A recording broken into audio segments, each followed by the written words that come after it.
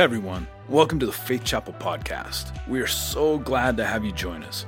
Faith Chapel exists to help people follow Jesus, be transformed by Jesus, and be on mission with Jesus. No matter where you are on your spiritual journey, you're welcome here.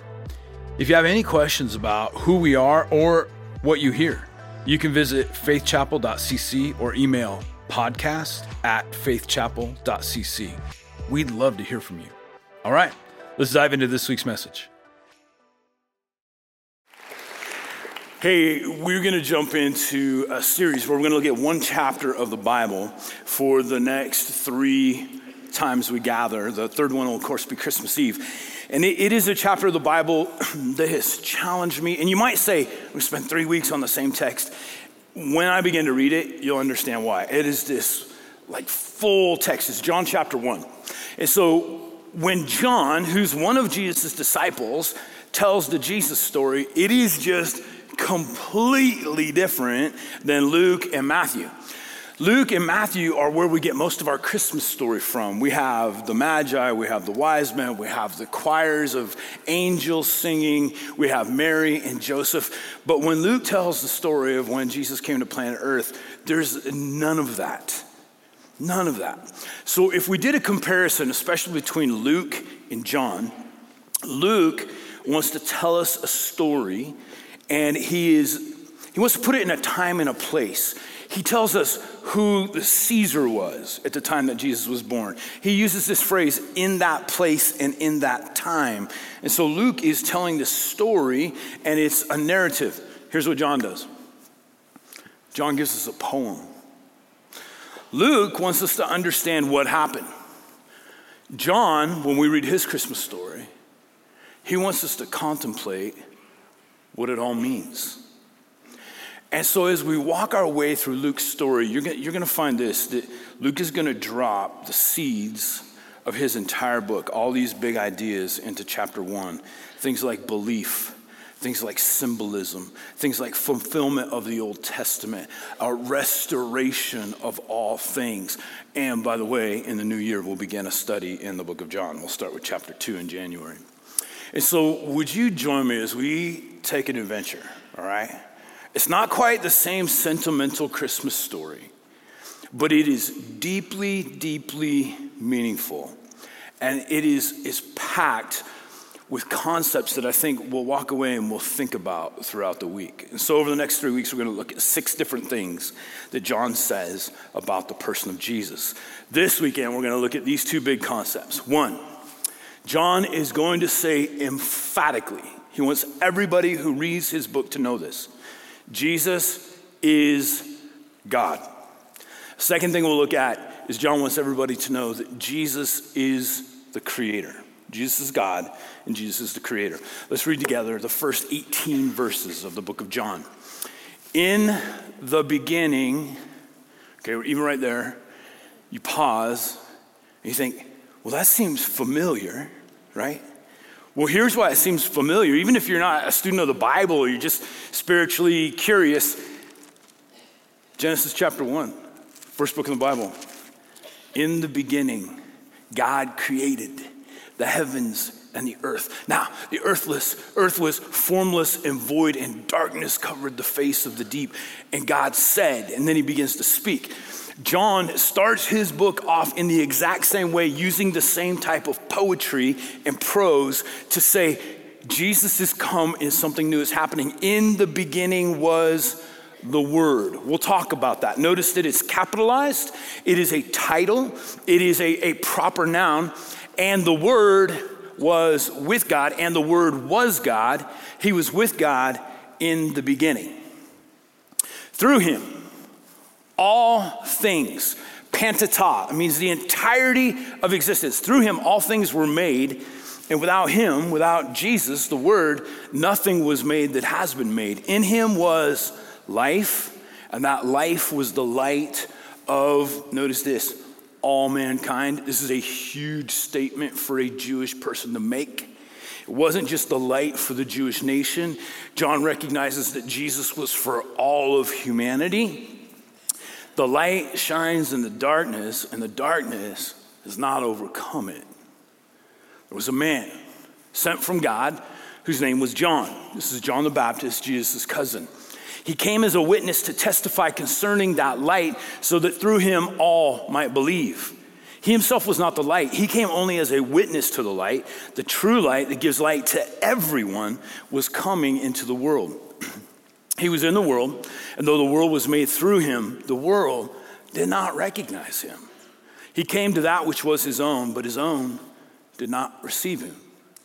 Yet to all who did receive him, to those who believed in his name, he gave the right to become children of God. Children born not of natural descent, nor of human decision or a husband's will, but born of God. The Word became flesh and made his dwelling among us. We have seen his glory, the glory of the one and only Son who came from the Father, full of grace and truth. John testified concerning him. He cried out saying, "This is the one I spoke about when I said, he who comes after me has surpassed me because he was before me." He's been around forever. Out of his fullness, we have all received grace in place of grace already given. For the law was given through Moses. Grace and truth came through Jesus Christ. No one has ever seen God, but the one and only Son, who is himself God and is in closest relationship with the Father, has made him known. Okay, let's look at these two ideas. Number one, Jesus is God. So the world has been trying to figure out what to do with the person of Jesus for 2,000 years. We're talking about a Jewish rabbi who grew up in the backwaters of Israel, who probably, because he was raised in Galilee, spoke with a very, very distinct accent, who never traveled more than 100 miles away from his hometown, who never left behind a single written document, who never took a throne nor led an army, and yet he's changed the world like no one else. For 2,000 years, on every continent, in every language imaginable, people have been celebrating his birth. He only lived for about 33 and a half years. He only left behind 12 disciples, maybe 500 at the max. And yet, whatever he invested in them caused them to go and change the world. They became a more significant influence than the Roman Empire itself. What do you do with the person of Jesus? If you're spiritually unresolved, this is the primary question that you have to ask yourself. Like, who is he? Because the options are limitless, right? You can find books out there written by very intelligent people who will tell you that Jesus is an inspiration. The way he lived his life should serve as an inspiration for how you should live your life. Jesus was a revolutionary. Some options would say that Jesus is a prototype. That what Jesus did is what we one day, if we can figure it all out, could do. We could be like him. Some people would say Jesus he's sentimental, right? He's either, a little baby wrapped in swaddling clothes laying in a manger, or he's the guy in the picture who's strikingly handsome and doesn't look Jewish at all and has a little lamb wrapped around his shoulders. And you look at him and you're like, right? Who's Jesus? Who's Jesus? And this is what John emphatically wants his hearers to begin to wrestle with. Jesus is not just an inspiration. He's not just an incredible teacher. He's not a prototype for what human beings could be one day. But Jesus is God. Jesus is God. I want to read verse 1 and 2 one more time. In the beginning, the Word. Now, what is the Word? So this is a Greek term, and the word is logos, L-O-G-O-S. And for the Greeks and the empire, even throughout the Roman Empire at the time, they're looking for ultimate truth. They're seeking, like, what is true? There's been all these amazing Greek philosophers and the Platos and the Aristotles who have taught certain ideologies and concepts of truth. But this is what the Greek mind wanted. They wanted to know, what is ultimate truth? What is the ultimate wisdom of God? And John uses this concept that everybody was seeking in the first century. And he said, here's who Jesus is. He is the Logos, the ultimate reality. The one thing that you can know for certain and you can hang all of your perceptions on. Jesus is ultimate truth. In the beginning, so he's been around since the dawn of time. One of the things that John is saying, which declares Jesus' divinity, is this. Jesus is not created. He's the uncaused being. That God has been around for eternity. And John says, and Jesus has been around for eternity. And the Word was with God. This phrase literally means face to face, present. And the Word was God. I bet at some point you've had somebody knock on your door and want to talk to you about the person of Jesus. And they'd say, we're great admirers about Jesus. However, we believe that Jesus was one of God's children. And Jesus' brother was Lucifer. And you study Jesus because he's what we could be one day. And here's what John says. Oh no. The Word, the person of Jesus, was God, and he was with God in the beginning. He is the uncaused being. John 1:18, let's reread that. No one has ever seen God. So this is interesting because John is hearkening back to the book of Deuteronomy, chapter 30, verse 22. And in chapter 30, verse 22 of Deuteronomy, Moses, the guy who's just led the people of Israel out of Egypt as slaves, he's on Mount Sinai and he's having this incredible encounter with God, and God is giving him the 10 Commandments. So on this mountainside, here's what Moses asks. It is what every human being has ever wanted. God, if you're real, would you just show yourself to me? Like, I want to see you. I want to get past like having to have faith. I just want verifiable proof. And here's what God says to Moses in Deuteronomy 30:22. He says, no, you can't see me. Because if you saw me, you would die. No one can see the face of God and live. And the thought is this, is that because of our fallen state, because our world has been broken, because of Genesis chapter 3, and we have died, our capacity and ability to be in the presence of our Creator is diminished with that. And so God says this, well, Moses, here's what you can do. You can't see my face because it would kill you, but you can see where I just was. And so he says, Moses, right here, I want you to hide in the crevice of this rock, and I want you to cover your face entirely, and do not peek, right? This is a serious do not peek. Do not peek. And I'm going to pass by, and after I've passed by, I'll say, go ahead and open your eyes.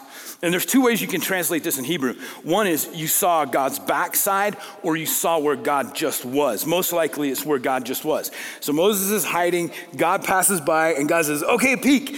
And Moses looks and sees where God was, and it is overwhelming. He never asks to see God again. And when he comes down from the mountain, whatever has happened, him seeing where God was is changed his countenance, and he's glowing so much so that the people say, we can't look at you. So Moses has to spend the next couple of months with a veil covering his face, because just seeing where God was too much. And here's what John says.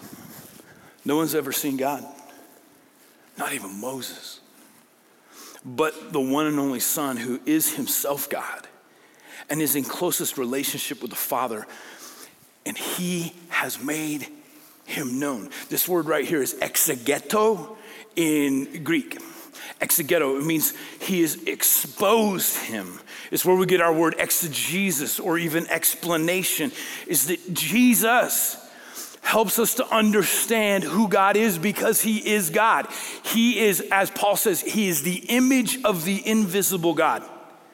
So Jesus isn't some subsidiary of the Trinity.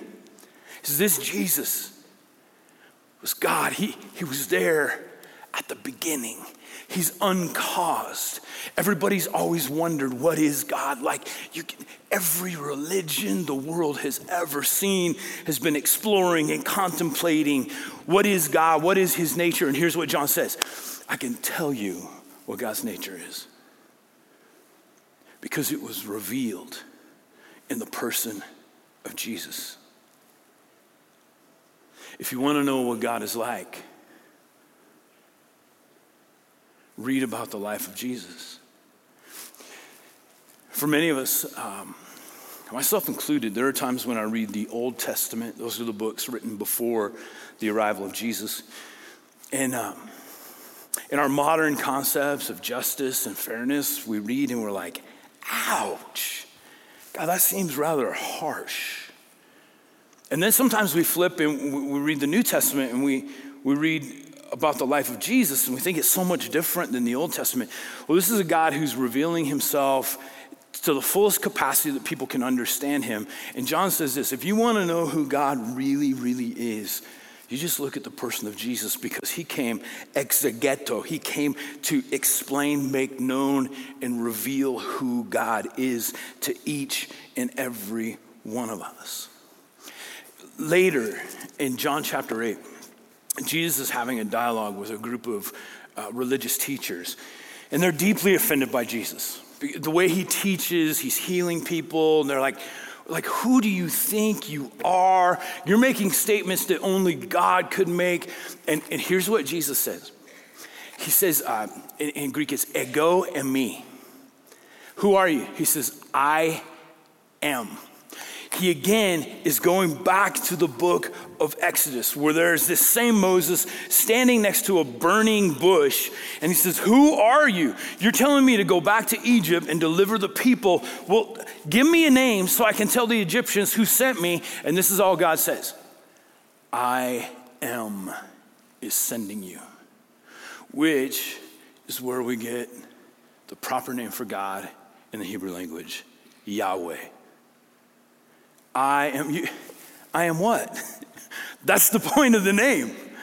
I am merciful, I am just, I am all powerful, I listen, I am. Everything that you could imagine Moses, this is who I am. And here's John, and he's taking Jesus, and he's letting people know this. He's not just an inspiration. Christmas isn't just about sentimentality. It's not just about how Jesus could make you feel. John says, I want you to understand that Jesus is God. Part of why the virgin birth is so important, which is recorded in the book of Matthew. And this is like a mind bender, okay? So if you're just spiritually unresolved in investigating, like the virgin birth is one of those things you're like, what in the world? This is what the gospel writers are saying. They're saying that God chose to enter the human condition. And so Mary, this gal who's engaged to a man named Joseph, has a visit from an angel. And the angel says, Mary, you're pregnant. She's like, how can I be? I'm a virgin. And the angel says, well, the Spirit of God came upon you. And it is so important that this child you have is not just one more human being. Because there have been millions of human beings who have lived and have never been able to overcome brokenness and sin. So instead, God is infusing himself into the human condition. And so your child will not have a biological human father. God's going to be the father. What in the world? This idea of Jesus being God. Friends in the Muslim world, I have family members who are over there and they talk to people. This is one of the hardest things for the Muslim world to comprehend. So their name for Jesus is Isa. And they have had to deal with who is the person of Jesus. And they would say this, that Isa is a great prophet, second only to Muhammad. And so in the book of Surah, one of the scriptures, it looks like this. This is what most Muslims believe, is that the Christian tradition believes in 3 separate gods. This is the biggest challenge for them. But interestingly, most Muslims think that we believe in God the Father, Mary, and their son Isa, and that there are these 3 gods.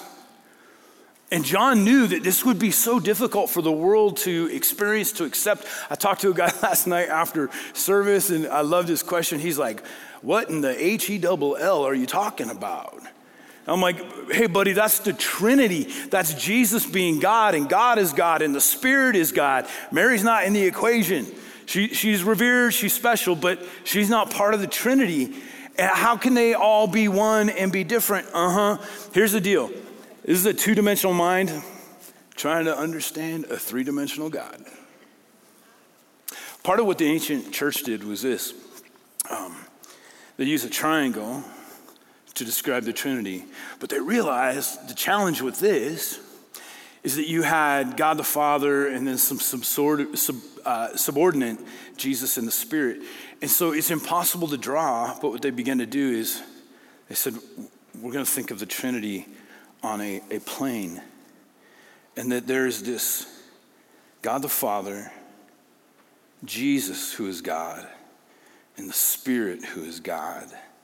Not elevated, not one below, but on a plane where we can begin to understand this profound concept that John wants us to grasp, that Jesus is indeed God. Here's the second thing that John wants us to understand from this passage, is that Jesus is creator. He's creator. So John goes through great pains to bring everybody's minds back to Genesis chapter 1, where the world as we know it was created. And in Genesis chapter 1, God speaks 10 distinct times into the darkness. So there's chaos. And God speaks order into the chaos. The Hebrew term is tovu vavohu, which means waste and wild. That there was something here, but it was disorderly and it was dark and there was no life. And God speaks 10 times into the darkness, let there be, and something comes into existence. And John says, Jesus is coming, and he's coming into a world that is overrun by darkness, by chaos, by death, by pain, by disease, by confusion regarding who God is. And Jesus is going to begin to speak. Remember, he's the Word. He's going to begin to speak life into our world. This is the second time that the Creator has spoken something into existence. And Jesus begins to speak truth. People, they don't know what to do. Over and over, especially in the book of Luke, it says the people were overwhelmed and confused because Jesus spoke with such authority. At one point, they say this, who is this man that when he speaks, things actually happen? So Jesus would speak to someone who had a broken, withered body, and he would speak healing into that person. He would speak to, we'll take an example from the book of John, a woman who's been caught in the act of adultery, and she's this close to being executed. And he comes and speaks into her ear, and he writes words on the ground in the dust, and those words create life and a second chance. That Jesus is going to speak truth that people have never known before regarding who he is. This same Jesus is going to be on a boat with his disciples, and these are experienced fishermen, and a storm comes up that's so severe that the experienced fishermen say, we're done. There's no way we're going to live through this. And Jesus is going to stand up and say, be still. And the wind and the waves cease. John is going to let his listeners contemplate, think about the idea that Jesus, the uncreated, the uncaused one, is still creating, and he's come into this planet, this imperfect, broken planet, to create something new. And I think there's two primary things that Jesus is creating when he comes back to planet Earth. The first one is a kingdom. It's a kingdom. We won't talk extensively about this, but over and over, Jesus is going to talk about, I've come to create, in the midst of this kingdom, okay, this kingdom where Rome is in power at the writing, and there's all kinds of political figures and military figures. He says, in the midst of this kingdom, I am making a brand new kingdom. And it's a kingdom that has different rules of operation and different values than the kingdom that you see. And in this kingdom, we're going to have distinctives, and the distinctives are going to be how we love and how we forgive and how we care for people that are easily dismissed and forgotten, and what we believe. And we're going to have in this kingdom peace, and we're going to have hope. And it has nothing to do with the political global sphere around us. New kingdom. The other thing that Jesus is going to create is a new family. And this is very important to John as he writes. He wants everyone to know that Jesus is making a new family, and they can be a part of this family. In fact, I want to revisit these scriptures. Verse 11, he came to that which was his own, but his own did not receive him. It's not what they anticipated when they thought of God coming to earth.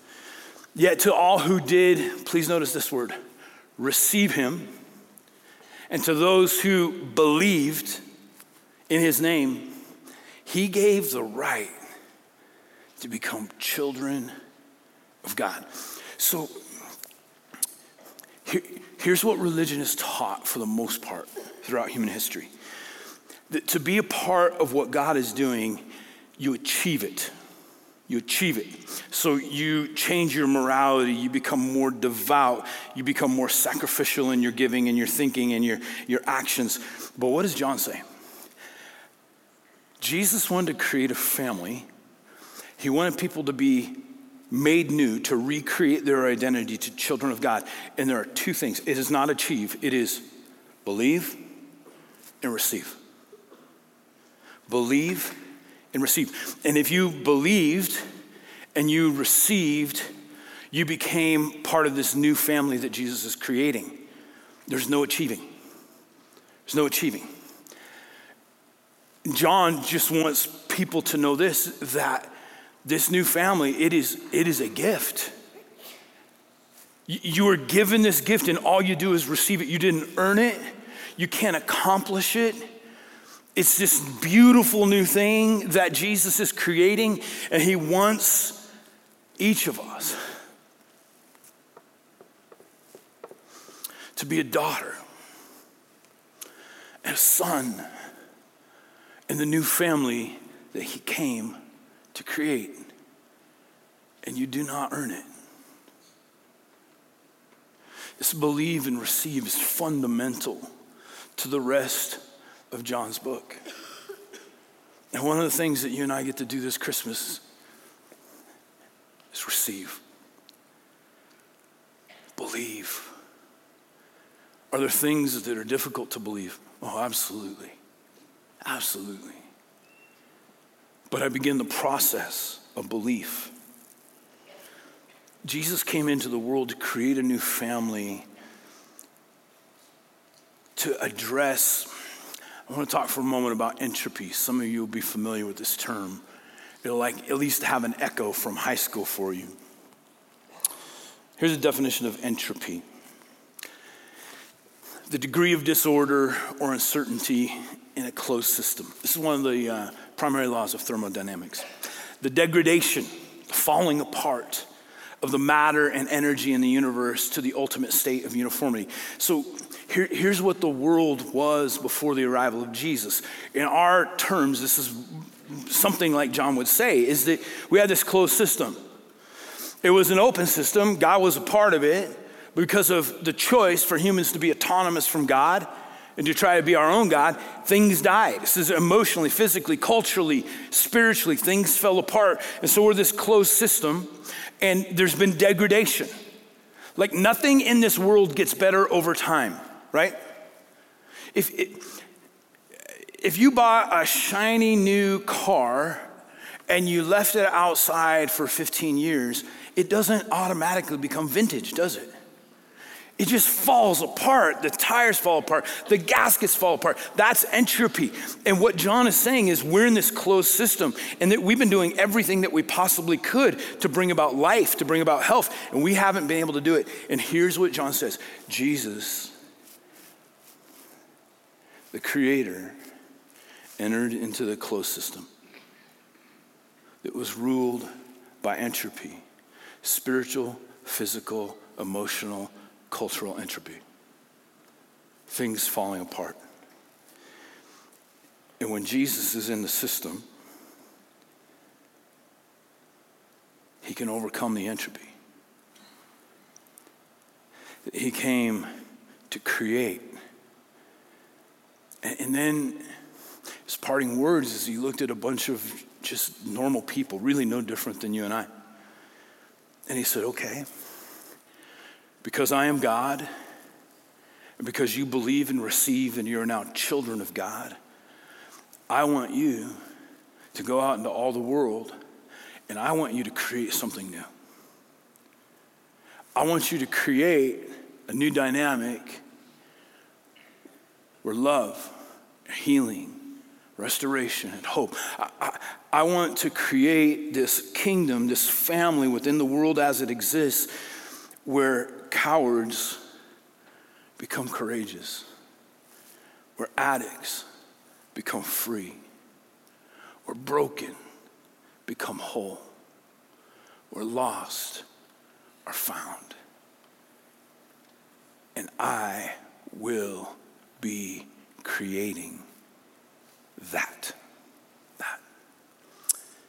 Will you take a moment and pray with me?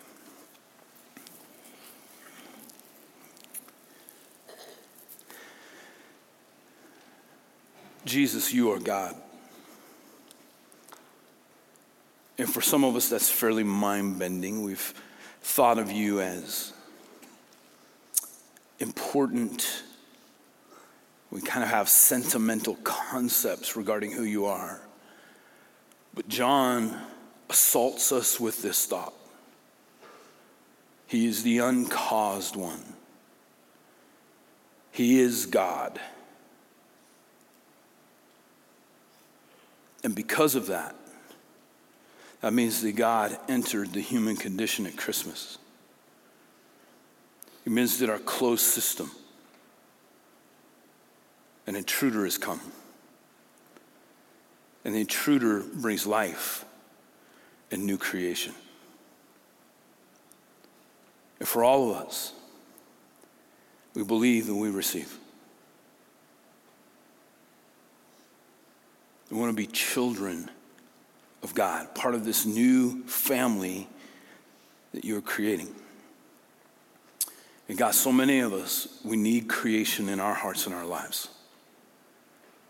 We need the Creator to take the chaos and the brokenness and make something new, something better, something healthier.